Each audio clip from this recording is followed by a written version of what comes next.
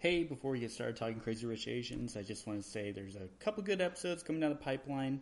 The big one being the Geno James Liao coming to Seattle for a Golden State Warriors preseason NBA game. So look out for that episode as we'll cover our observations from the game as well as a forecast of the upcoming season. That's right, the NBA season is coming back, so something to get excited about.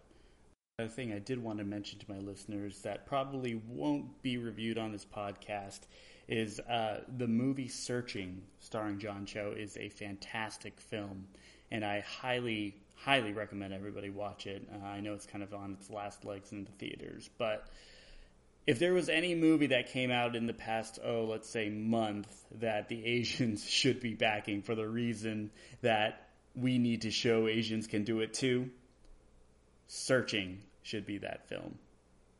And now, Crazy Rich Asians.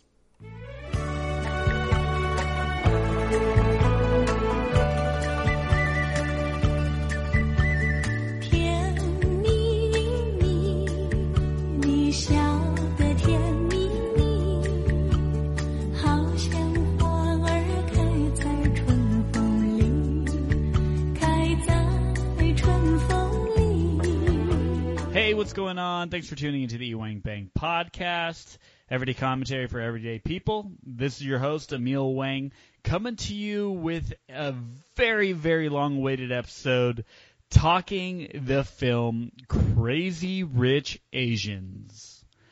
On the phone, I have my very good friend, my confidant, my fellow movie reviewer, Oscar nominee, Jeffrey Liu. How's it going, man? It's nice to be a crazy, comfortably okay Asian right now. It feels pretty good. I think you're below okay, Jeff Liu, but wow. Whatever. Wow. Just kidding, dude. With a wife like yours and the amazing calligraphy she's knocking out and while running a pharmacy, I think you're doing very, very well. With wives like both of us, man, yeah, we're looking to be the men that lunch. It's going to be great. Very true, Jeff Liu. Well, we're here talking Crazy Rich Asians, a film adaptation of a novel that's a story about a young Chinese-American woman who travels to meet her boyfriend's family and is surprised when she discovers that his family is among the richest in Singapore. The film is a romantic comedy starring Constance Wu, Fresh Off the Boat, Henry Golding, Gemma Chan, Ken Jeong, as well as the ever-so-famous, the immortal Michelle Yeoh. Aquafina.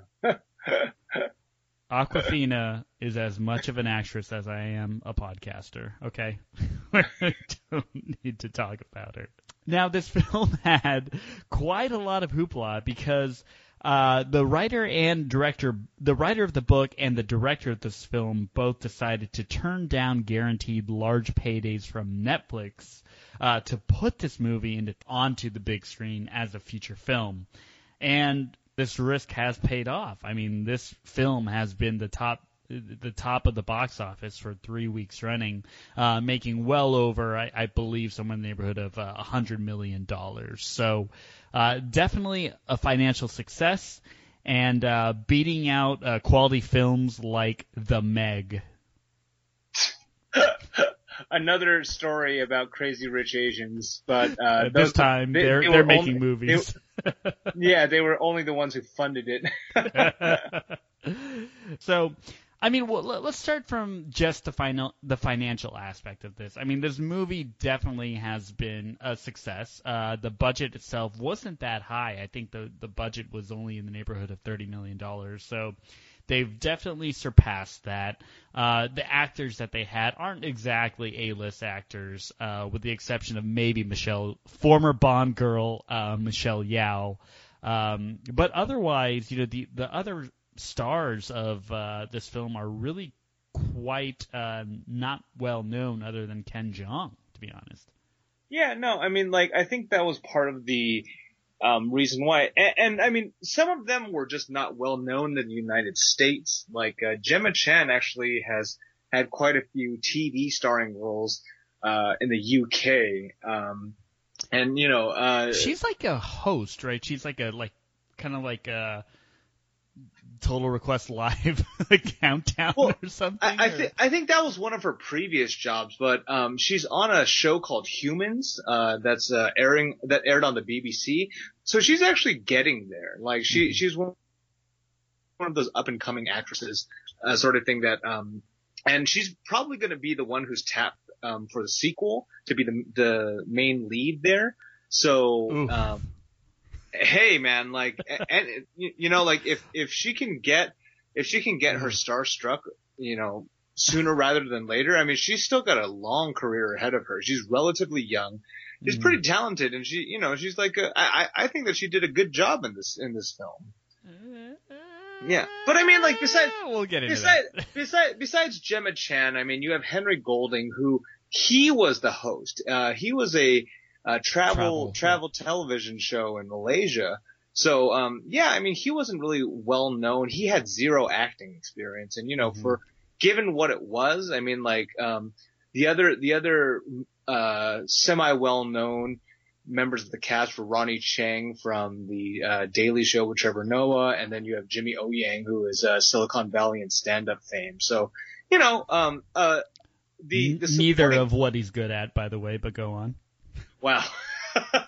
Guns blazing. Go on. Wow. Bitter pill. But I mean, like, it shows that a lot of the cast members that do have established followings at this point kind of just wanted to throw their hat in. And I actually think the combined influence, like the combined viewership of all the supporting cast really is what holds it together for the stars as well. Because if you just have somebody like, you know, Henry Golding Jr. going in there, I mean, Constance Wu, yeah, has her fresh off the boat following, but that's not an enormous following. It, you know, like the show is on the chopping block for ABC right now too. So, you know, as I guess beloved as Constance Wu is as a television star, her alone was not enough to carry this movie as, you know, the AAA title that they were trying to push forward. Well, she didn't carry shit in this movie. We'll get into that too. But I will say, I think Henry Golding was a very, very pleasant surprise. I thought, despite his character, you know, not being very well developed, similar to Gemma Chan's, I thought Henry Golding was very charming. He was very charming. He's very natural. I mean, that probably comes with him being a TV show host, but I think he was one of the few believable characters in this film. So I mean, minus all the crazy rich part. I believe that he was Asian. All right. Okay. I can write that for right now. But we'll get into that in a bit. I think overall the fact that this is something kind of funny to me that, you know, they make a big deal out of how this is the first fully Asian American cast.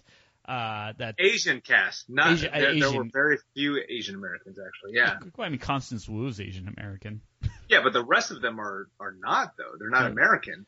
Yeah. Okay. Fine. Okay. The first fully Asian cast in a Hollywood film since the Joy Luck Club, which I think is kind of funny because it seems like what's called Better Luck Tomorrow was kind of just swept under the rug. And I guess it is Asian Americans in Better Luck Tomorrow, starring, you know, John Cho and Sung Kang, directed by the Fast and Furious legend Justin Lin. You know, that was a fantastic movie that just kind of gets forgotten. I think a lot of people try to catch up on that. I mean, like, I know that some of the Southeast Asian community were like, hey, you know, what the hell, you know, there was, I don't remember exactly the film, but there was like The Raid. No, not Ong Bak, but I mean, like, a lot of the Indian Pakistani, like, people were pointing out that there were all Indian Pakistani movies that were made not too long ago too. And like Slumdog Millionaire, Oscar-winning film. Yeah, but that wasn't an American film, you know. I mean, like they kept on trying to narrow it down, and ultimately, what it came down with that came down to it was that it was a widely distributed feature film to feature an all-Asian cast in an all-Asian environment. Like, Better Luck Tomorrow is a decent example, but it was 4 main cast members and the rest of them were kind of in like, you know, like a white environment and whatever. I mean, this is in Asia, this is in Singapore, and it's featuring an English-speaking cast. So ultimately, you know, the marketing was just looking for buzzwords to like get it off the ground, and they were trying to get any sort of like viral push that they could. But I mean, like, I find it kind of sad that like it's the population that's kind of nitpicking itself. You know, it's like, oh, okay, great. You know, like there's that Indian Pakistani American movie that was made like 5 years ago. What was the name of that again? I fucking forgot. Like, who the fuck cares? You know, like don't try and like take away the shine of this movie just because, you know, the other one didn't get as much attention as it did. You know, I mean, Crazy Rich Asians put in the time, put in the elbow grease for the marketing push here. And I think that's ultimately what like, you know, is going to bring eyes and what's going to keep on pushing, you know, a Asian American or Asian fueled like cinema experience to continue to go on in the method that Crazy Rich Asians has introduced to us. Yeah, and I would be curious to go kind of explore the marketing that went into this, because I think that in itself is a major success. Oh yeah, you know, it got, you know, a bunch of cheap Asians, cheap rich, crazy rich Asians to actually go to the movie theaters, like my parents. So I think that's that big, man. Oh yeah, no, it's huge, because otherwise we'd be all on, you know, on Kazaa trying to download movies.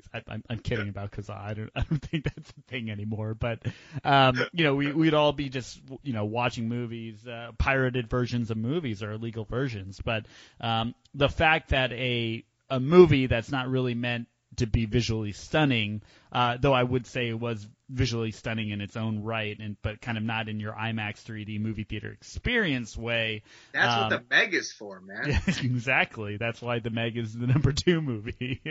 But the fact that it still did very well because in the box. It's shit. Hey, don't you hate on Jason Statham, man? I had a choice to watch either the Meg or Crazy Rich Asians, and I had to watch Crazy Rich Asians, and I regret it. So, dude, you're a fool, dude. I'm kidding. I'm glad my money went. The fucking Meg? Come on.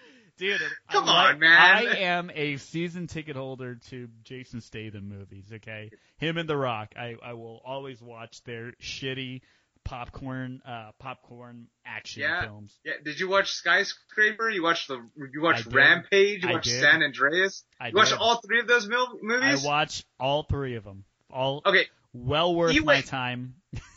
Wangbang listeners, this is your idol, all right? This is the hero that you've chosen. This is the hero that Gotham deserves, all right? The fuck, man? Hey, I didn't say these are great movies. Garbage films. I didn't say they were great movies. I just said I have season tickets to watching these guys the same way I had season tickets to watching the Golden State Warriors when we started a guy named Tony Farmer, a Donald Foyle. Our best player was Chris Mills for a little bit. We had Mookie Blaylock, you know, all those good times. So hey, you know, you love your team the same way you love these actors, and I stand by The Rock and Jason Statham. I digress. Right. I digress. So let's talk a little bit about the Crazy Rich Asians, about what we liked about it. So I'm going to start. Okay. I will say this will be short. Yeah. Okay, I'm done. Just kidding. I like the popcorn that I ate when I watched that movie. It was very tasty. Michelle Yeoh. I think Michelle Yeoh is probably the best part of this movie. Not so much in the sense that, you know, like a nostalgic thing to see her on screen. I mean, you know, we all remember her as, you know, not Bond girl Michelle Yeoh, but action star Michelle Yeoh, the one that was in Super Cop with Jackie Chan, the one that was in Crouching Tiger. By the way, I didn't know this, but she actually did all of her own stunts back in the day, which makes her that much more incredible. Legit, yeah. Yeah, and you know, gorgeous woman. amazing athlete. I think she was a ballerina or something. It shows. Yeah, and over the years has just really developed her acting chops to the point that, in this movie she didn't have to, karate chop anybody, and she was still the best part of it. But I will say, like, her as the villainous matriarch of the film, she was fantastic. And aside from some kind of ill-timed lines that she just kind of throws in there to take jabs at Americans and the American mentality, I mean, just her mere presence in the film is just astounding. How she could stand in a room and just look at people, and you would just feel that fear. You'd get the feeling that all characters were not comfortable around Eleanor Young. And I want to go into my favorite scene in the movie is actually when Constance Wu, Rachel Chu, meets her for the first time in the kitchen. And it, by the way, kind of a strange thing. If this was the first time Nick Young went back to Singapore in a really, really long time, kind of strange how his first night he doesn't even bring his girlfriend home. But anyway, I digress. The first time Rachel Chu meets Nick Young's mom is the second night in Singapore. She goes to their house for a party and meets Nick Young's mom in the kitchen. And while they're in the kitchen, Michelle Yeoh's character is directing the kitchen staff on how to prepare food, when to bring it out, et cetera, et cetera. And she's almost purposely distracted to not give Constance Wu the light of day. Yeah. Exactly. And the way that she asks the right and the polite questions, but only responds in almost a half-hearted, like, oh, that's kind of interesting. That's cute. Yeah, exactly. That's cute. Oh, Americans living their dreams. I mean, I thought that scene, not that hits close to home, because my in-laws love me, but it does kind of hit close to home when you're really trying to impress any Asian parent, really. I mean, since when have you talked to an Asian parent who was like, oh my God, like, sits you down and is like, tell me about all the amazing things that you're doing, right? Right.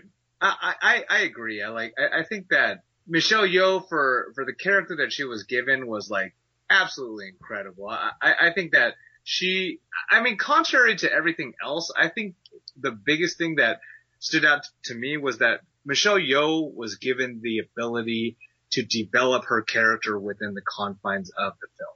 I think that's the biggest thing why she was such a powerful presence there, because everybody else kind of got, in the gigantic cast, everybody, including Constance Wu, kind of got short shrift, Michelle Yeoh, like, you could see her from the first scene, when, her husband bought the hotel, when they refused her service and everything like that. You kind of got a sense of, this is not a woman that you fuck with. This is a woman who knows who she is, who knows her place in the world.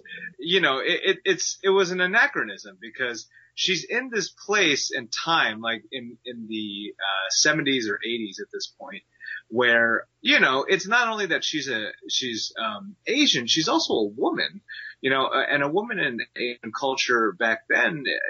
I mean, yeah, there are definitely examples of powerful women, but generally speaking, they're in deference to their husband, or they're in deference to their father, or whatever male figure is there. So It's not just that. It's like the ability for her to be in a culture that's, somewhat culturally opposed to American culture and everything, but to still be like an incredibly powerful feminist figure. I mean, that pushes, just a lot of different, like, conflicting feelings for American audiences. I don't think that she was a true villain, honestly. I honestly think that Michelle Yeoh was the best characterization of, like, a culture clash that, Americans are frankly uncomfortable with, and white people are uncomfortable with, because, it's not something that you see, in that sort of culture. You don't have to balance, like, being, having some degree of family fealty like Michelle Yeoh does, and having the teeth to, like, defend everything and to be, like, an incredible individual onto yourself. Like, that is a very, very fine line, and Michelle Yeoh just kind of, like, tightropes the entire thing. So I agree with you. Yeah. In a rare Wangbangin moment, this is the Old Spice play of the podcast right here. Jeff Liu and Emil Wang agree on a favorite character for a film. Yeah, and kind of touching up on that, she delivers a good line. I don't know it verbatim, but she says like, "Oh, like I went to Harvard. I met my husband at Harvard Law School." And Constance Wu is like, "Oh, I didn't know you became a lawyer." And Michelle Yeoh's like, "I didn't. Like, I got married and family was a priority." Like, and that just shows you kind of who she is, right? She incredibly smart, had, the world was her oyster. Instead, she in her mind did the right thing by raising a family. And also, it's revealed later that she had her own challenges with, Nick Young's grandmother as well. So see, that was the real villain of the film. Kind of. That should be like, oh fuck, grandma, like why are you so cold? The private eye coming out of nowhere. So I do want to add on to something else. This kind of ties into something else that I really liked, was that this film wasn't about girl power. It wasn't like a quote-unquote woke film. Okay. I mean, it's all powerful women, but it's not women overcoming men in a a sexist world or anything like that. I think. Okay. I think it stayed away from that pretty well. Or even if they touched on it, it wasn't cheesy, it wasn't over the top. The same way that they avoided, Asians in America, which, after watching it makes sense because they're Asians that go to Asia and they stay there, right? There's really nothing. They're not, overcoming white power or anything like that, which I appreciated. I thought that they would have gone into that quite a bit. So they avoided the Emil Wang touches of death for a movie. It's like, oh my God. Exactly. Feminism and they're talking about it? Ugh, gross. I would have thrown my popcorn up in the air and been like, fuck this shit, I'm out. So those are my likes. And Jeff Liu, the stage is yours. Go into your likes and I will debate them to the end. Okay. Contrary to the emaciated peasant of likes that Emil Wang has presented about this film, I thought that there were an abundance of things that I liked here. The first off is that, it was the cast. You have an enormous diversity of people who are here, and I was one of those people who were just like, why the fuck are they casting Koreans in the roles of otherwise Singaporean, Chinese people? I kind of was on that wagon for a little while, but like after I thought about it and after I watched the performances, I got off of that too. I was like, okay, I see what they're doing here. After you saw shredded Korean man as Gemma Chan's husband. Oh, yeah, that too. But also shredded just generally. That's one of the things that I liked here. You finally see Asian attractiveness not in a traditional sense, like the women in this film were not just, dainty and beautiful and, like subservient, and most of them were very, self-possessed individuals. And even in the case where, they wanted to defer to their husbands, like in Gemma Chan's case, she was trying to be a dutiful wife. She was trying to, spare her husband's feelings in a lot of instances. You could still see like there was a great deal of influence and power that she wielded herself, and she got to swing that around, Constance Wu was proud of who she was, and she was, willing to jump on the grenade to preserve the happiness of somebody that she truly cared about. We already talked about Michelle Yeoh's amazing, conflicted femininity there. You had all sorts of like examples of beautiful women. Every single one of the women that you're introduced to that have a name in this movie, are educated, are very well educated, and they have good jobs, and they have all sorts of stuff. It's being able to be portrayed in that sort of light as well, a light of professionalism and a light of prestige and whatnot that isn't present in other movies, I mean, that's one of the first, that was the attractiveness of like the Asian female, in this film. And the attractiveness of the Asian male was, I mean, it was a lot more straightforward. I mean, you finally have attractive Asian guys in a film. And there's like 1.5 billion of us. I mean, come on, they're bound to find a couple of them. Yeah, but no. That's exactly what I'm saying. There's 1.5 billion of us. We're all around the fucking world, but like Jet Li couldn't fucking kiss Aaliyah. That's the biggest fucking thing, you know? They never. You know why, right? Because he's allergic to her lipstick. Or whatever. They couldn't put fucking plastic lips on. You watch Con Man 99. Put plastic lips on Aaliyah? That would be the most racist shit ever. No. Like, I'm just saying, like, they could have done some shit, but every single instance, like, Chow Yun-fat came out, and what did they, like, to American, what did they make him? They made him the fucking bulletproof monk. You know? Well, like, his first movie was, the one with, the Replacement Killers. Yeah. With Mira Sorvino. Yeah, he didn't get with Mira Sorvino. Dude, he didn't need to, man. No, but that's exactly what I'm saying. You're proving my point, man. Like, they put Asian Americans in like, or Asian actors in this impossible situations where it's impossible for them to be sexualized. I mean, Glenn from Walking Dead was an enormous thing. When he got together with Maggie in that series, like, people gave up a cheer, you know? Like, it was like, finally. There's like a showing of like Asian sexuality that's not like, oh, this guy's ultra fucking rich. Hey, have you ever heard of this? This famous actor. I don't remember his name. Oh yeah, his name's Bruce Lee. How about that guy?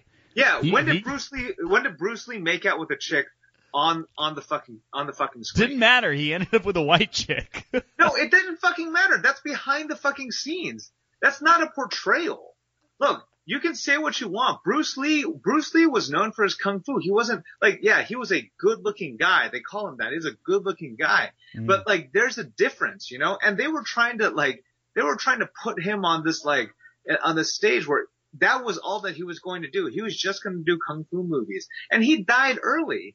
I mean, I'm just saying, man, like, Bruce Lee was a revolutionary guy, but he didn't live long enough to make steps. And he might have, you know, maybe he would have been like the first instance of like an Asian on screen, you know, kissing a woman, you know, or having an interracial relationship of some sort. But the point is that didn't exist until, you know, very, very recently. Well, I mean, but I'm saying Crazy Rich Asians. It's still Asians kissing Asians. Yeah, sure. But I mean, you're opening the door at this point. I guess. Yeah, you're talking about Western distribution. There's a fucking difference. You're talking about English speaking, like not only is their English perfect at this point, but they're portrayed in a way in which they can be viewed in this lens. I mean, are you saying that there's no problems out there? That there's not an instance where, like, there is some sort of racial overtone, not just with Asians, but like also with black people, with Mexican people, with anything along those lines in which like there is a stigma against putting them in a sexualized position or in an over-sexualized position. Like in certain races, like black men are viewed overly sexualized in certain cases. You know, like it's an adjustment. You know, like it's not just a stereotype anymore. We're not just that guy. We don't have to be just the fucking best friend anymore. You know what I'm saying? Like there's a paradigm shift there. And I mean, even if Crazy Rich Asians is not the first one to do it, it doesn't have to be. This is the most widely distributed film to do it. You know, people are watching this film, and that's the importance of it. It's important to put people on screen that represent us, that look like us, that can also fucking take off their shirts, and then everybody will go, ooh, you know, look at that. You know, like otherwise we're always going to stay stagnant in that sort of. Otherwise, when white people see us on the street, they're always going to be like, look at those two fat motherfuckers. Yeah, or you know, like they have no potential to be shredded. Oh wait, but I remember this one time this Asian guy took his shirt off in a film. Oh my God, Asian guys can be sexy. I mean, look, we have had a stigma for fucking forever. Like, ever since we grew up. It's like, the limp dick, little dick sort of analysis. That was absolutely like a present thing. That was absolutely a stereotype. And it's not helped that like nowhere in fucking television or film were we shown to be a viable like sexual object. I'm not saying over-sexualized. Wait, have you seen Kenny Styles? Yeah, okay, great. Go that route. No, I'm just saying, man, like you're proving my point. You're like, I don't, like, you're showing that there's one dude in fucking porn that does this. There's one guy. You know what I'm saying? Like, it's just, like, even in that realm, we're underrepresented.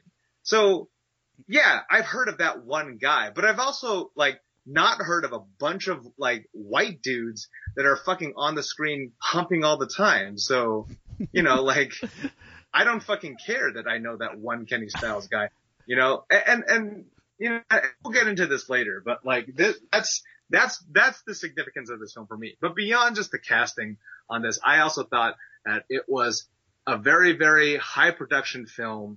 The cuts were great. The editing was great. Cinematography was really, really fun as well. Agreed. It was a fun movie, and there were funny moments in there. It was a lighthearted movie, and it was intended to be shown as such. So a lot of stuff that I enjoyed about it. Not just like, the character development. I didn't think it was a groundbreaking movie in terms of plot, but it didn't have to be. That wasn't its intention. I thought we will talk about that later at the end, because I think that is kind of what this all comes down to. But for me, we'll talk about a little bit about the more specifics of the movie. And here's one of my problems, and you touched on this earlier. There are a lot of characters in this film, and I think any film adaptation of a novel usually has that problem. But I think one of the problems you run into when you have so many characters is nobody is sympathetic anymore. Constance Wu for me already was kind of towing a line of like, I don't know why I should care about her. My bigger problem was Gamma Chen. She had no redeeming qualities other than her being somewhat like normal to Rachel Chu.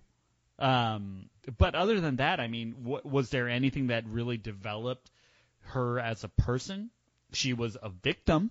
She was not a victim. She was a victim to her husband, and yeah, at the end I mean, as the movie, like throughout the movie, she is the victim, and then she finds her strength at the end. But my question is, why do we care, right? I mean, like other than like, I get the fact that this happens to women, that's really sad, but would we care if it has happened to? We would care more if this happened to a woman that we identified with, or we had sympathy for, or was overall had a compelling story. I mean, she didn't have a compelling story. She was obscenely wealthy, spent $1.2 million on earrings and didn't bat an eye. Like, what? Why should we care about her? Oh my goodness, are you serious? It's not just the material wealth. She was the very example that material wealth does not purchase happiness in this case. She was like a ambassador to like a whole bunch of crap. She was a fashion model. She had all this sort of stuff, but because she found love in her husband, she was willing to put all of that aside to support somebody that she loved and she cared about. The reason her story was compelling was because despite all of that, she was still betrayed. Like, was I in the bathroom when they talked about her success? I don't know. I mean, but that's the thing. Like, Henry Golding went through this. Granted, it was through exposition more than anything else, but yeah. You mean like a Fast and Furious putting the team together? No, it was like when you were first introduced to Gemma Chan, Gemma Chan's character, that's how she's introduced. Yeah, They like don't have the time. Yeah, well, yeah, sure. Like, it's a character exposition. It's a bio. But yeah, they don't have time to go into her. Well, that's what I'm saying. Character, right? But it's enough of a background that when she is ultimately betrayed by this dude who she supports, who she supports and gives enough space and is trying to do everything that she can to be like the correct like to make him feel like he can come into success on his own. Oh, he came into success, all right. See, this is exactly what I'm fucking talking about. You're mixing this shit up. You're well, do you feel bad for the guy in that case? I'm indifferent to everybody because I like they didn't develop anybody. Like they're just like you're not trying to develop an entire movie around her. She is a supporting character, and you have to look at this as a franchise. Even if you don't want to look at it in the context of a movie, take it as a mini episode then. Take her story as like a mini story in an anthology movie. Okay? She's one character. Like, it's not her fucking story, but her story ties in. Her story ties into Constance's story. Her story ties into Michelle Yeoh's story. Like, it does, because this is the story of a whole bunch of like Gemma Chan, Michelle Yeoh, and do they even have a scene together? Gemma Chan and Constance Wu do. No, Gemma Chan and Michelle Yeoh don't even talk to each other. They don't, but they're three different prongs of success. Those three were the main characters, and they each found success in their own way. That's the whole point, man. Like, Michelle Yeoh found success by being dutiful to her family. Rachel Chu found success because she worked really hard at education and whatnot. And Gemma Chan found success because she was like a generally good person and was attractive enough to be a model. Like, despite coming from rich upbringings, all three of them had to make sacrifice to get to the place where they wanted. But when did we see that though? And my point is, like, I mean, how do you assume that Rachel Chu is supposed to do that? You're given a snippet of her. The story isn't the origin of Rachel Chu. You're expecting a 9-hour movie then. No, so but that I mean, can go and develop each one of these characters. No, at least they developed Michelle Yeoh and Constance Wu's characters enough. Because those are the two main characters. They didn't even develop Henry Golding. Look, as much as you don't want to admit it, this is a girl power film because those are the two characters that they focus on the most.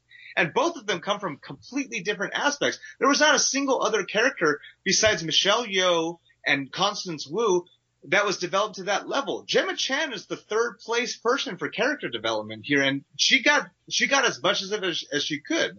Like, Henry Golding is supposed to be the supporting actor here, the main supporting actor, but he doesn't get shit because it's not his story. It's the story about the women here. And like, that's why Gemma Chan is in there.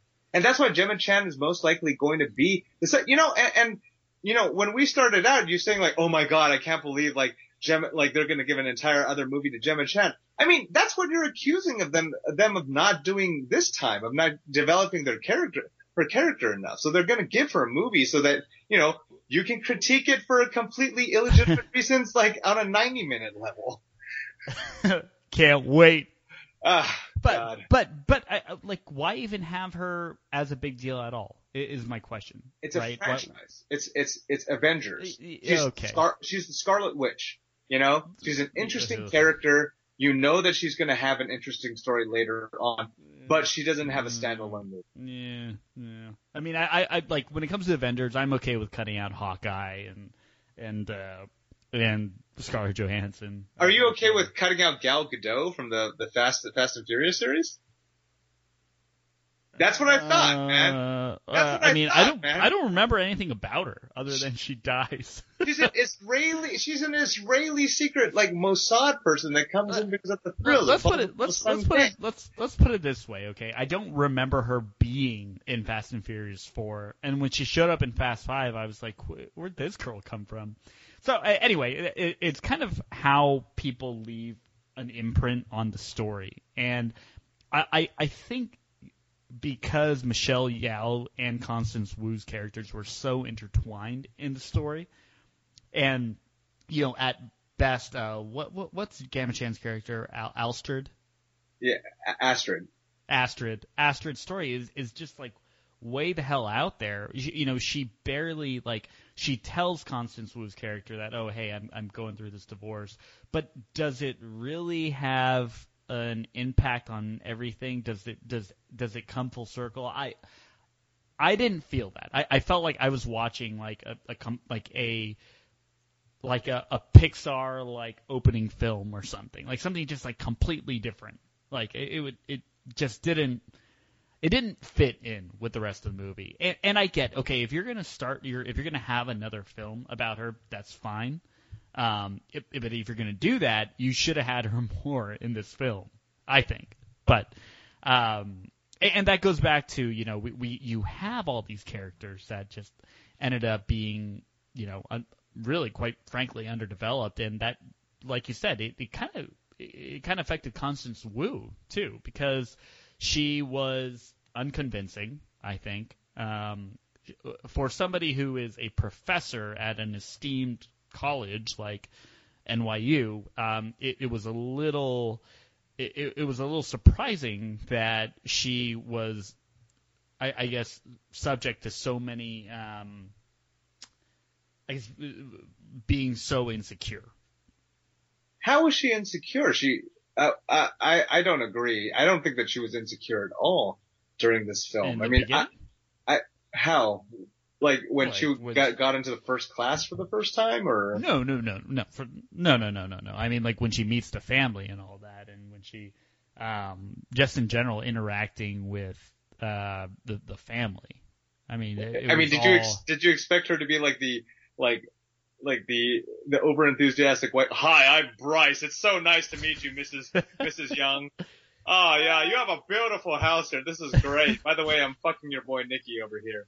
Like, I mean, like, what were you expecting? Like, did she strike you as confident? No, but I mean, dude, Nick Young didn't even fucking like escort her into the house. Nick Young was basically like, surprise! Look at this fucking Disneyland motherfucker that I live in. Like, how are you not intimidated? You got raised, you got into this relationship with a guy who is a professor just like you. Okay, maybe he comes from a little bit of money. Okay, but even if it was just like, barely East Coast money, like trickle down parasite money, like you were like wasp money. You were like a seventh generation like Rockefeller or something like that, and you have just enough, and the family house is still there. If you walk into like a fucking Tudor somewhere, like in Massachusetts, after you meet this person, yeah, I think you'd be fucking like a little bit intimidated. It doesn't matter who you are. Like, unless you're fucking like Jeff Bezos and you walk in and it's like, oh yeah, I could fucking own your shit right now. You know what? Yeah. I'm gonna stop all the Amazon Prime shipments to your house. And they're like, no, please don't, Mr. Bezos. Like, I don't know that anybody meeting the parents for the first time, especially when they're caught with that sort of surprise, would be comfortable in that situation. Okay. But I think her kind of having the weakness in the beginning is a part of her character, right? She is, like, her telling the story of her mom being like this successful immigrant, that almost seems, in the beginning, it almost seems really shallow, right? It's just something that she just says, but she doesn't really come to terms with how really powerful her own mother is until the very end. Which, by the way, I think was one of the better scenes in the movie. Sure. And they didn't really extrapolate a whole lot on. But I wasn't Emil's convinced. 9-hour perfect movie. By the way, Mom, thank you so much for a movie. Yeah. Miniseries. So miniseries. You would have had this on the Netflix TV series route. I would have, yeah. I think it should have been. If they were going to do this right, it should have been. But okay, how would you do this right? Because like what you are proposing right now sounds like we like fresh off the boat spin-off. We never got on the boat. Like, like Ma, we bought the boat. Like that's it. Like. I would like to see that show. I don't want to go into how they could have done this right, because it ended up as a movie, and it's not going to go down the route of Netflix. I just think character development is a huge deal for me, and I don't think that's evident with your selection of movies. Hey, The Rock, man. How was Jason Statham's like science talk? Oh, that's a big shark. Like what else did he say? Character development. He's from the Triassic era. Like, oh great. Good job, Jason. You learned the different eras. Like, wow. He's an educated diver, that Jason Statham.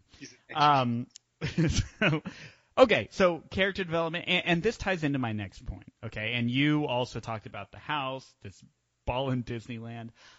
My other problem with this movie was that it teetered back and forth between ludicrous and what's supposed to be emotional, right? Okay. Can you agree with that? Yeah, okay. I see where you're going. Like the helicopter bachelor party to the cargo ship. I mean, don't get me wrong, I laughed my ass off when they pulled up to it, and I was like, dude, that's fucking hilarious. Yeah.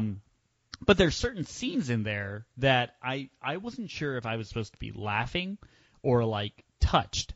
And I think when movies do that, they like you can always have the element of ridiculousness in a film. I think, you know, and I've kind of backtracked on, you know, a conversation you and I had before that, you know, the crazy rich Asians don't really represent Asians. I mean, I understand that they're characters, right? Yeah. But when you make a film where you get to, you know, you're an hour and 20 minutes in, and what's supposed to be a very, very touching scene comes off as, you know, you're not sure if you're supposed to be laughing. I think which scene are you talking about? I'm talking about the wedding scene. I'm talking about the wedding scene when the water started flowing down the aisle, and you know, you see I think the petals start flowing down. I mean, I saw that and I was like, this is absurdly stupid. Like it's so like outrageous, and I was kind of like, oh man, like are like is she gonna be like floated in on like a canoe or something? Like, but then the music, you know, is like I think Can't Help Falling in Love with You or something that's played, you know, an acoustic version of it, and it's supposed to be beautiful. And then you see Constance Wu and Nick Young, like, you know, eye fucking each other, and then they start crying, and then you're like, what? Like, oh, I guess it's supposed to be a touching scene. I think when that sort of when you're left with that kind of feeling in the film where you're not sure how you're supposed to feel anymore, I think that's when the movie goes wrong. Okay. And and also like, oh, go ahead. Well, I mean, I think you're the only person that I know that is confused by the scene. I thought you were just like, I thought what you were talking about was like, oh yeah, they got onto the freighter and I didn't know whether or not to laugh or cry. It's like, does a bachelor party like this exist ever? Like, it's so beautiful. Shut up, dude. No, obviously, like, okay, I'm just saying. But no, hold on. No. I'm not done yet. I remember what my last thought was. Because the girl goes back and forth between like kind of a normal girl their first night out in Singapore, and then when it gets to her bachelorette party, she's like this girl who's fucking bonkers and just wants to like, you know, spend money on all kinds of shit, right? Like when she's like, oh my god, it's gonna be a shopping spree and I'm gonna pay for everything for 2 hours. Like you're like, what? Like, why do you take this girl seriously anymore, right? Like, she went from somebody who was, like, completely normal, down to earth, like, you know, Rachel Chu's, like, friend to this, like, you know, to just being another character within the film. And then it goes back to this, like, wedding scene where you're not, like, I think part of it was because I wasn't sure what to expect. Like, I thought that I was going to get something so ridiculous, like a wedding that is just so outrageous that it's funny. The same way that her bachelorette party was portrayed as being outrageous, the same way his bachelor party was being portrayed as outrageous. Like, it just felt like there was no consistency. Oh, okay. I mean, I think that's a nitpick, to be honest. Like, when I saw the bachelorette party, I wasn't like, oh, I don't even recognize this girl anymore because she's acting, you know, like a girl would act during a bachelorette party. but I mean, did people in the theater laugh though? I mean, isn't that whole scene supposed to be like, this is like, is that a scene where they're like, these girls are just so ridiculous? I don't know. Did you watch this with Michelle? Yeah. Yeah, I watched it with Leslie. When that happened, she looked at me and she was laughing her ass off. She was like, ah, ha, ha, ha, ha. Like, Wait, oh my God. Yeah. Yeah, and that's the thing. You laugh because it's just so ridiculous that like No, these because characters... that's like the dream. Like if you had this, if there were designer clothes and handbags for certain people out there, and then it was just like, oh crap, everything here is free, like, of course, why the fuck not? It's a bachelorette party, go fucking wild, I mean, that's the whole premise of the Hangover movies too, like, they're just trying to get Ed Helms to act a fool, like, the entire time, like, I mean, like, I just think I think that, like, that girl is a footnote in this movie. She is scenery. Okay, she Well, yeah. She's scenery, but isn't that kind of a big part of? No, it's not. You just said it yourself. She's the crazy rich Asian. She just is a. Hello? Yeah. But I see what you're saying. She is scenery, but isn't this what makes the film? I guess isn't that a driver of the film? Like, no. This is Arrested Development, okay? Shit, like, Constance Wu is the straight guy, okay? Constance Wu is Jason Bateman in this, alright? And they're just fucking nuts people around her. And she just gotta keep a straight face through all of it.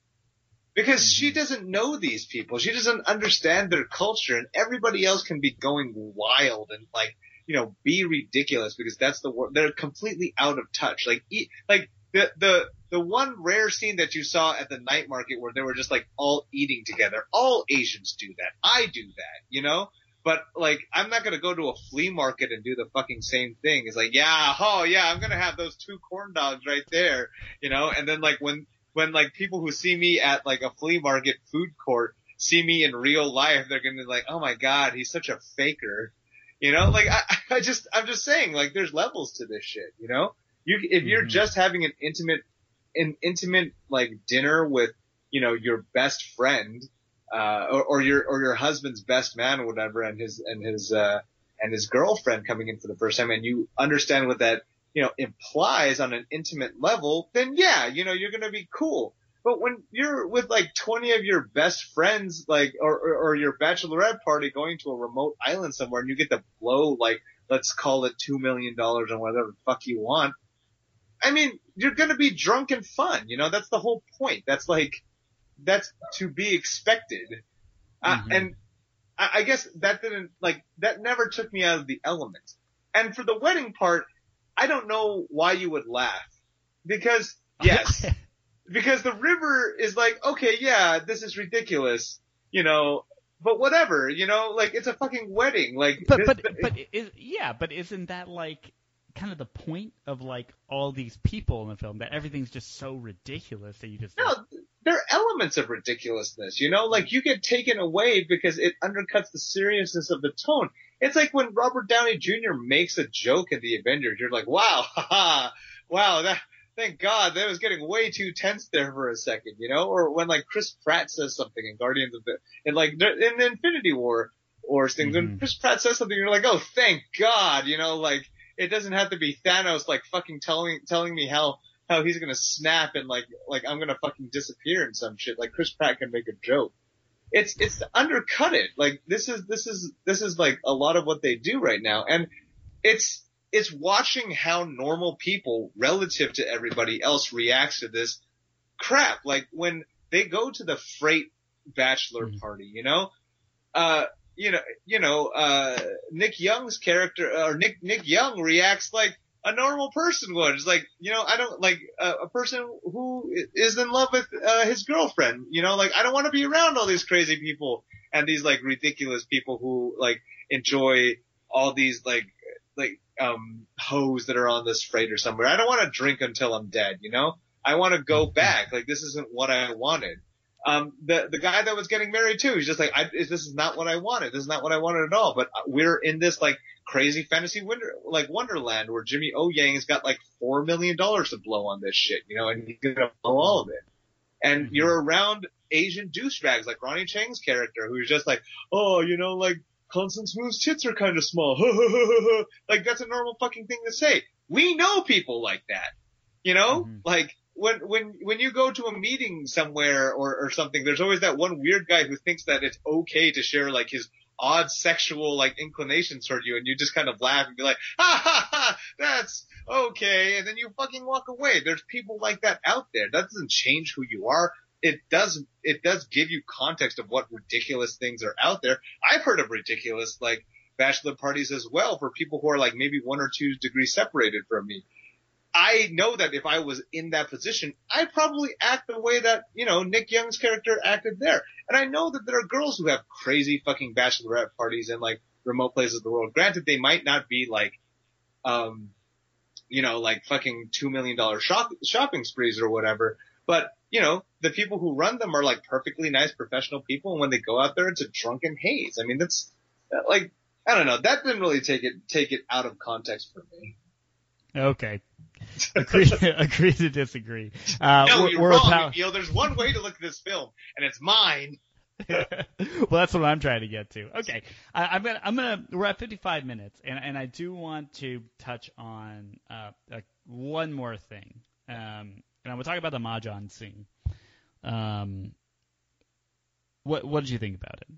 I liked it, and the reason I liked it was because I play mahjong, and it honestly Oh my fucking god, dude! Really? Yeah. Is that why? Okay, you know what? For the guy who fucking watches all the God of Gambler movies and shit like that, like the level of like, oh my god, that's so unrealistic shit that you're pulling on this fucking film is like, dude, it's like, come on, man! Like, I God of Gamblers like 20 years ago, and it was what it was. Like it was. How is this original? No, it was what it was. Yes, okay. It was for the original.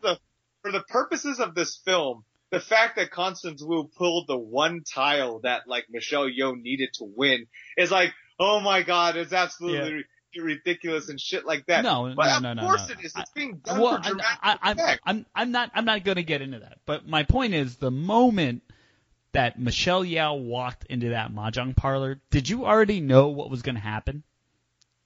I mean, I didn't really know. I just I liked it because it was cinematically gorgeous, honestly. Like, it was on a common street and it walked in, and then you just had this back shot of Michelle Yeoh walking in, and it's something that we're familiar with. And it's not portrayed in a shitty sort of light like they did it in Rush Hour 2. Like, like, look at fucking Don Cheadle's underground mahjong parlor. This is some shit that we see, And yes, the intention was clear that like, oh, Constance Wu knows game theory. This is how it's going to end. I didn't know exactly how it was going to end, but I had an idea that they were going to play a game of mahjong. And I was like, they were going to play a game of mahjong. She was going to talk. Their game of mahjong would be an analogy to what was going on. It would look like at some point Michelle Yeoh was going to win. She technically did, but she kind of lost. And then Constance Wu gets to deliver a very game Batman theory speech. Yeah, Batman it wasn't Dark Batman. Knight Returns it monologue. Was game theory.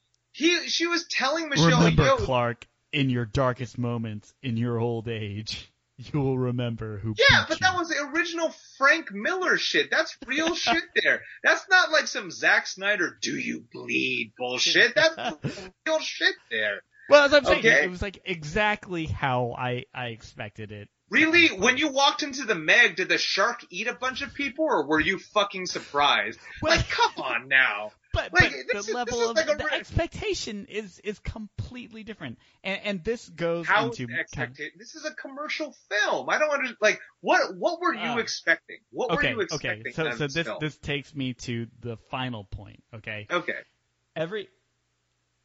Everyone thinks that this is legitimately a great movie. 94% on Rotten Tomatoes. My standard of films is a 94% movie should be something very, very a lot better. A very, very original, very high budget. I don't know, better acting. Like all it doesn't need to things be high budget. It honestly doesn't. Okay. Need to Oh yeah. Actually, you know what? I agree. It could be like a bunch of B horror films have rightfully earned a 90% on Rotten Tomatoes. And not to say that that's the only standard we should be measuring films to. But would you agree that this, at best, was an average rom-com? No. I believe that on a rom-com scale, this was a very high-level rom-com. Okay, I disagree, but was it original? No, it was not original. I'll agree with that. Okay. I think that the plot was unoriginal.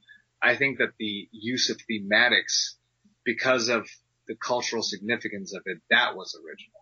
But as like stories go, it wasn't original. Yeah.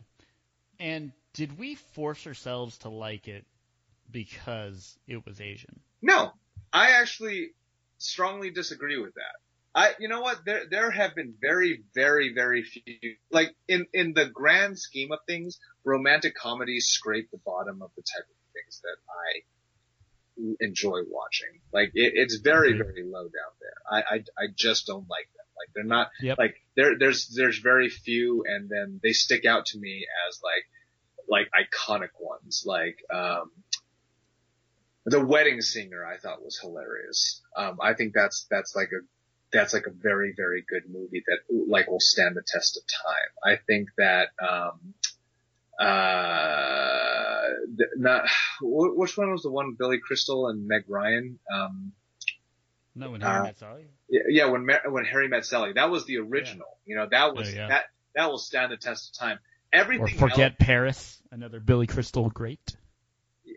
You know, I didn't watch that one, but I mean, those two to me, like those two are completely different styles, but they are the ones that will stand the test of time. Like I will watch those again and I will love those characters still, you know, like that's the kind of the way that I feel about it. And everything else is kind of like a close second. Crazy Rich Asians does not, everything else is like a very, very, very, very far second. Like Crazy Rich Asians hits like the middle ground for like romantic comedies for me. Like it is not as good as When Harry Met Sally. There you go. It's middle ground for romantic comedy. No, it's a middle ground for a romantic comedy, but it's not just a romantic comedy. It's almost, it's a studio era film. Like the depth of like, if you go back and you watch some of Cary Grant's old films where he does these like gigantic dancing pieces or whatever, granted they're musicals, you know, and they're dancing musicals, the plot is shit, the acting's shit, you know, like it's not there for that. The spectacle of it though is amazing to watch. The cinematography, like it is intended to be watched as a film, not a story. You know, like, and that's kind of the way that I feel about some films. Like you go back and you watch like some of the Charlie Chaplin movies. It's like, you're not watching it because it's like, oh, you know, I really want to know what happens when this train approaches Charlie Chaplin. Like what's going to happen? Or when the wind blows and like, you know, the weather vane keeps on hitting Charlie Chaplin in the ass. Like, wow, like what a compelling storyline, Mark, you know, like I really want to watch that. Mark. What a story, Mark. But, I get what you're saying. It's not only the story. It's not only the acting. It's the spectacle as a whole. Do you know what Crazy Rich Asians ultimately like reminds me of? Moulin Rouge. Moulin Rouge. Oh God. No. It reminds me. Yeah. Okay. See, that's the thing. That's because you're uncultured, but that's okay. You know, I forgive you because you're my friend. Moulin Rouge, okay, from a creativity standpoint, from a visual standpoint, I mean, it's almost like a circus. It is intended to be. Yeah. It's intended to be a circus. It's intended to give you a euphoric, almost hallucinogenic feel of how the movie is supposed to go. And on that note, it wildly achieves that. Like the entire movie feels like a drug trip. Like we're talking about Moulin Rouge still, right? Moulin Rouge. That the entire movie feels there's a high, and you know ultimately there's a low, and then there's like the withdrawal. I feel as though it's a great allegory for like what being on drugs feels like. I've never done drugs, Jeffrey Liu. So, okay, but yeah. I mean like you've heard about it, you know, you've heard stories. But so I've also heard about people having threesomes, and I've never had one. Exactly. Yeah. So you know, but like you're curious, but you can't relate, you know. But like there's an anchor there somewhere. That's the way I feel about Crazy Rich Asians. I do not. It is nowhere on the story. It is nowhere near on the plane of Moulin Rouge. That is insane. No, it is because it's an amazing visual spectacle. It is an amazing visual spectacle. Give me a helicopter and like a HD camera, and I'll fly around Singapore, and I'll make you crazy. You know what? Okay? Even if I gave you that, even if I gave you like a relatively large budget, the way that like Singapore is shot, the way that like everything is like taken in, it makes it seem gorgeous. You know, like I think that it's like a feast for the eyes, honestly. Like it's just pretty to watch, and it's amazing to watch, and I was compelled to watch it. And I walked in through the door with incredible doubts. You know, I had like, oh my God, this is going to be the movie that is supposed to, like, all the Asians are just supposed to support because we're supposed to support it. I went in there with that mentality, and I went out with a smile because I appreciated it, because there was a lot of shit that was in there that I could relate with, that I saw in my own culture that I'd never seen before on the big screen. I'd seen an Asian, like an Asian city, an Asian country that was portrayed beautifully. As beautiful as any great American city, and even more so in that way. Like it made greatness possible. It brought that to light. So that's what I appreciate. I think this might be the biggest divide between me and everybody who loves this movie, is I don't think we should love it because it's Asian.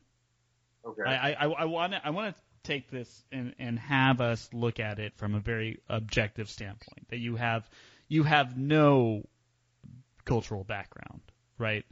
And you're watching this movie, you know, it's in the United States, right? So you could be black, white, Mexican, whatever. Right. And you're going to watch this movie, and you see a pretty city, you see cultural values, you see a standard rom-com. They took a formula, they executed it. Very well. They executed it to like above the standard. It wasn't the best, but it was above the standard. Mm-hmm. But it lacked originality. It lacked originality in the story. It didn't lack originality in any other aspect. I think, see, that's the thing. I think you take any culture, and you can, if you think that turning Singapore into the setting of a beautiful film is what makes this original. I think you got to recant what you said about Boston no, being a setting for The Departed, because it's what they tried to do, right? No, absolutely. I'm not saying. Look, The Departed Boston feeds into stereotypes that already exist. Okay, The Departed is not a new film. Fucking Gone Baby Gone, Good Will Hunting, any other movie that fucking like Casey Affleck is in. All right, like every single one of the or Mark Wahlberg. You know, take your pick. You know what was that? The Town with Ben Affleck. The Nun Mask. Yeah, whatever. Like any one of those fucking movies. They're all the fucking same. They're like, oh yeah, you know, like we're from like Saudi or whatever, and you know, like we're robbers, and we've always been robbers, you know, and like, oh yeah, you know, I go down to East Hampton and I get my ham sandwich just you know, right next to the factory. Point taken. Okay. Scratch Boston. Let's jump to Slumdog Millionaire then. Okay, yeah. Another film that took a country that has a stereotype and they turned it into something beautiful. Yeah. Right. It's been done. It's been done. Yeah, but Slumdog Millionaire is you explore the culture of India. Yes, there is a formulaic aspect to it, but there hasn't been something like Slumdog Millionaire before, because you can't keep on pressing those same sort of India right now. The only thing I know about it, and it's probably because I don't have an understanding of where it comes culturally, like in film terms, is that there's a lot of poor people. And then there's a lot of charismatic people who sing fucking Bhangra. Okay, that's what That's what Slumdog Millionaire presented to me, honestly. Like, Slumdog Millionaire is what it is, but it's not Crazy Rich Asians. Crazy Rich Asians presented a whole bunch of different cultures, a whole bunch of different people from like a lot of different upbringings that all were Asian, and showed that there was a diversity in that group and put them all into the same movie to show that that diversity was there. This is what I wanted to tell you. Like, you tell me all the time, like, oh, this is a shitty fucking rom-com, whatever. Like, you just plug and play the, like, culture that you want and put it into this formula and it works. It doesn't, because they paid attention to the details of the culture. And it's not necessarily details that, like, other people would pick up on, but you pick up on and you just dismiss because it's stuff that you've seen before. Like, the night market is something that people have not seen before. The mahjong is people that have not seen before. You mean people haven't seen episodes of Anthony Bourdain? Yeah, people haven't watched fucking like episodes of Anthony Bourdain because Anthony Bourdain doesn't like go from place to place and like and he just fucking eats there. That's it. And he jumps from country to country, so it's not like, oh, here is my like entire thing on like what makes up this. It's like, I like pho. This is what pho is. Blah, blah, blah, blah, blah. It's one thing. It's different. It's a laser focused sort of thing. And then it gets lost in the mire of other stuff that's presented there.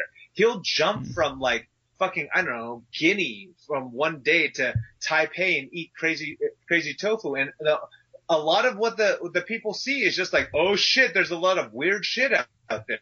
Great. There's a lot of weird shit out there. Focus on one thing. Focus on a culture. And really bring it to light. You can't just say one thing exists out there, because guess what? There's a whole bunch of trash movies that are done about the same thing over and over and over again, And when you're finally presented with an opportunity to present something in a cultural sense that is not American culture and is not a culture that is stereotyped by every other piece of media that you see, that has significance. That's why this movie was important. How can you present something when people are caricatures, though? It's not a caricature based on like on everybody that's fucking out there. You have crazy people. You have Ronnie Chang, who is a crazy person. You have Jimmy O Yang, who's a crazy person, and kind of Awkwafina, a little bit Awkwafina.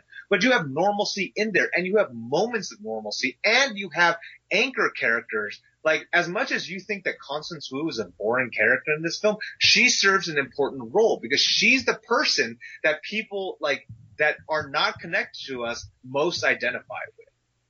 Like, she does not have deep Asian roots, like Asian roots, like Henry Golding does or Michelle Yeoh does in this movie. All right? She goes in almost as an outsider, almost completely as an outsider, and tries to interact with them to a degree, like, assimilate to their culture or respect their culture by doing what she understands, what limit she has in understanding. Okay? Constance Wu is American-born, American-raised. She doesn't speak the language very well, like going into this whole series, going into this movie.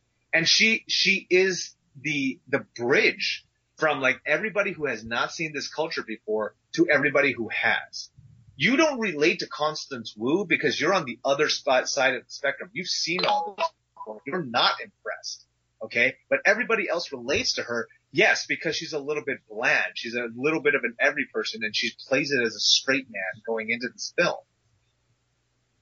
Mm-hmm. There's a significance to that. There's a necessity to that. Well, I get that she's supposed to be like this straight person, somebody who's like, somebody that we relate to. I get it, because that's how you tell a story, right? You have to tell a story through the eyes of somebody you relate to. That makes sense. I think I still think her character development was weak. We've already talked about that. I think her acting was poor. Sure. I mean, like, but you're right. But you're right. Yeah, I mean, she is developed to be the character that tells the story. I still am not convinced that Crazy Rich Asians told a different kind of story. And it boils down to this. Did it have to? And what do you mean? It sold tickets. Did it have to what? Did it have to be original? Did it need was it important for this film to be original? It was original enough. That's my opinion. It was original enough. And some other people, and I think even the director says it. His feeling is it didn't have to be. I think he thinks that it had to, it was a gateway. His words are something like it was a gateway to something else. It didn't have to, knock people's socks off. And I think that is the biggest problem with how I see this film. And I touched on earlier how I appreciate how this film wasn't quote unquote woke. But I do want to say this. I think God, you sound like such an old man, quote unquote woke. Well, it's quote unquote lit right now. My quote unquote bae. Shout out to James, the quote unquote fire emoji. Fire emoji. I want to say this because the Asian immigrant mindset, if they really wanted to make Constance Wu's character somebody significant, they should have had the bigger picture in mind, which is Asians don't succeed by being average. And if the mindset was we were making this film to show that we could put out something else that everybody else has put out and sell tickets, I 100% disagree with you, by the way. But finish your thought. Yeah, no, but I'm saying is define success. Right? Define success in terms of this movie, or just generally. In general. Okay. Define success. Like, what were the goals that we were going for? Right? Was it to make money? If it was to make money, then hell yeah, we succeeded, and I'm glad I supported this film. It Barely. got my movie pass money. And Michelle, by the way, canceled her movie pass that day, thinking that she'd be able to still use her movie pass because it wouldn't expire. So you paid full price? Michelle had to pay full price for Crazy Rich Asians, which it is what it is. So, yeah, they got the money. They succeeded. But did it leave an impact? Was it something stellar? Was it something groundbreaking, the same way that Bruce, Jet Li, Jackie Chan. That's the thing. You think that Bruce and Jet Li and Jackie Chan were groundbreaking? They were groundbreaking for specific things, and as great as they were, unfortunately, over the course of time, that's ultimately what people latched on to. Look at Bruce Lee. Look at Jet Li. Look at Jackie Chan. Look at Donnie Yen. Look at all these people. Asians know how to do kung fu. That's what we should put them in movies. Great. We have decades of movies where every Asian, even the fucking pirate from Pirates of the Caribbean, the one Korean guy, throws a kick. Like, come on, man. Like, that's our portrayal there. We're assistants. We're computer salespeople. We're technicians. We're behind the scenes people. Mm-hmm. Like, that's what we're portrayed as. That's the only thing that we are. There's nobody in there in a leading role. There just isn't. Okay? Like, Hawaii Five-0 fucked over, their two Asian stars, and then they left the two white ones. I mean, you have two fucking white guys in Hawaii Five-0 now, and they have two, I think there's a Venezuelan chick that's coming in over now. Like, what's the fucking, is the message white enough? Or, are Asians, okay to be pushed aside? My idea of this success is to show that putting Asians in film is financially viable. And the reason you do that is because it opens the door for more Asians to be put into leading roles. And the studio heads, as white as they are and as much as they are we really need a lead for this film, I don't fucking know, is Joaquin Phoenix available for this? Or even worse, No. Or is I don't know, some other random fucking white actor. Dane Cook or whoever, and don't get me wrong, there are plenty of white actors that I enjoy, but it's because they've been given Justin Long started off as a forever supporting actor, and I'm pretty sure that he's got a couple of leading roles now, here and there, granted, but they put out garbage too. You know, all these people put out garbage. And a lot of the reason that, like, they're cast for this shit is just because, like, they have these established resumes. We don't get that opportunity is because we don't get an established, like, resume. We don't have the opportunity to come out and put something out there. I mean, after all these fucking years, people are still saying, like, John Cho on everything. Like, don't get me wrong. I like John Cho a lot. Okay, but John Cho doesn't have the biggest diversity of range, like, in his initial acting career, okay? Dude, he's really good at shouting MILF. Okay, sure, yeah, but that's what I'm saying. Like, they play a bit role in all these fucking places, and he's the only Asian actor that I know, you know? Like, Steve Yuen came along for fucking Walking Dead, and, like, now he's the only Asian actor I know. Lucy Liu had her moment in the sun. That's the only Asian actress I know. Lana Condor is finally coming up. You have all these stars that are coming up based on this Crazy Rich Asians movie. And what I'm hoping, what I'm praying is that you get that influx into, like, normal, like, even crappy shows. You get an Asian person in a fucking crappy show, but he leads that crappy show. And that crappy show is Big Bang Theory 2 or whatever. I don't fucking care. Just make it syndicated for 14 seasons so that somebody can say, hey, that guy anchored that show. Another guy can anchor another show. You can't make all greats. Okay? Did we try that with Ken Jeong? Ken Jeong has his own show now. You know, it got canceled like 6 episodes in. Okay. It was pure trash. Okay, I did. But you can't just throw Asians into something. You have to. You have to, because the alternative is waiting for something to come along.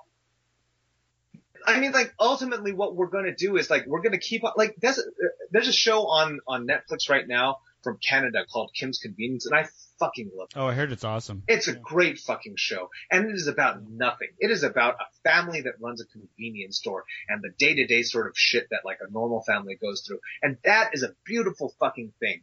Because they tried to do a show like that, where it happened to be in Boston, where a Korean, it was a Korean mom and a white dad, and their sons were trying to run a bar or something. Okay. Awful, by the way. Sure, but I mean, like, we have to seek that shit out. That stuff's not readily available to us, you know. Yeah. And I mean, like, it's not just limited to Asian Americans. This is just like a pure out call for, like, a little bit more representation out here.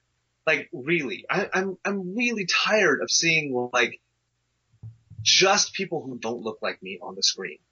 You know what I'm saying? Like, and seeing this film, like, for whatever little purpose that it served, you know, in the grand scheme of how good the story was or anything, showed me that people can lead a film, people who look like me can carry a film, and people who look like me can make a film that makes money, that makes financial sense, and can get other people that look like me into these sort of things.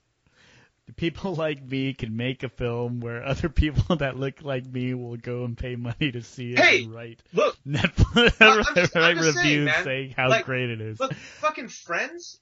Like, Friends was about bullshit. You hate that shit too. But everybody can relate to Rachel. Everybody can relate to Chandler to a certain extent. Okay? Like, you have Frasier, who was on for Chandler who? Chandler Bing. All right? Like, I'm kidding. I'm just saying, like, Frasier was on for 14 seasons, you know? And it was like, it had its ups and downs. How I Met Your Mother was a terrible fucking series at the end. Okay? But why did everybody relate to them? Because, like, Ted Mosby was a fucking everyman. Just Josh Radnor, like hasn't worked in an acting position since, you know? Mm-hmm. Like, I'm just saying, man, there's so much stuff out there. There's so much opportunity, and it's all going to the same type of people that we've seen for decades, for everything. And the fucking face of the country is changing. It just is. You know, granted, we got raised in, like, Asia Town, Cupertino, and I'm in Los Angeles now, and you're in Seattle. I mean, it's a good mix of people now. I don't really know of any place except for, like, you know, flyover states in the middle of America where I go and I'm really the sore thumb that sticks out anymore. Almost every major city, any place that a show like this would be filmed will have like that sort of character to the city at this point. So this is why I think this film is important, because it opens doors. Yeah. Well, we'll see. We'll see. I agree that the financial success was important. I haven't seen, like, do you know any white people that actually went and saw it? Yeah, all my coworkers. Oh yeah? Yeah. Did you pay for their tickets? No, they all went by themselves. They actually brought their kids too. So. Brought their kids. Well, I mean, their kids are all in college, so like. Oh, okay. All right. Well, that's $50 they're not getting back. Just kidding. Just kidding. All right, dude. Hey, Jeff, this was a really good talk, and I think it's good to hear different sides to this, and it has made me reconsider certain aspects about the film, though my stance still remains the same, that it's a very, very average rom-com. I don't disagree with you. I don't disagree with you there. I think our disagreement lies in the significance of it. Agreed. I agree to disagree on that note. Jeff, always a pleasure. Anything you want to plug while I still have you on? I am now on Instagram for my cooking. You can look me up. My handle is Scratch Made Sundays. And he makes some bomb-ass hot sauce, which unfortunately I wasn't able to try your ghost pepper one this past weekend. But next time I see him.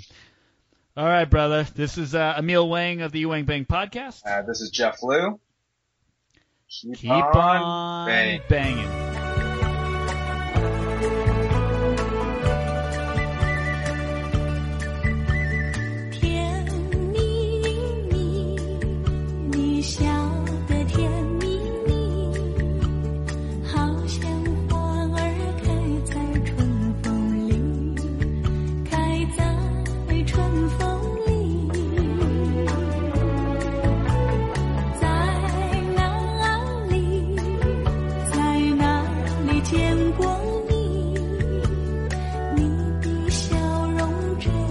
熟悉，我已是想。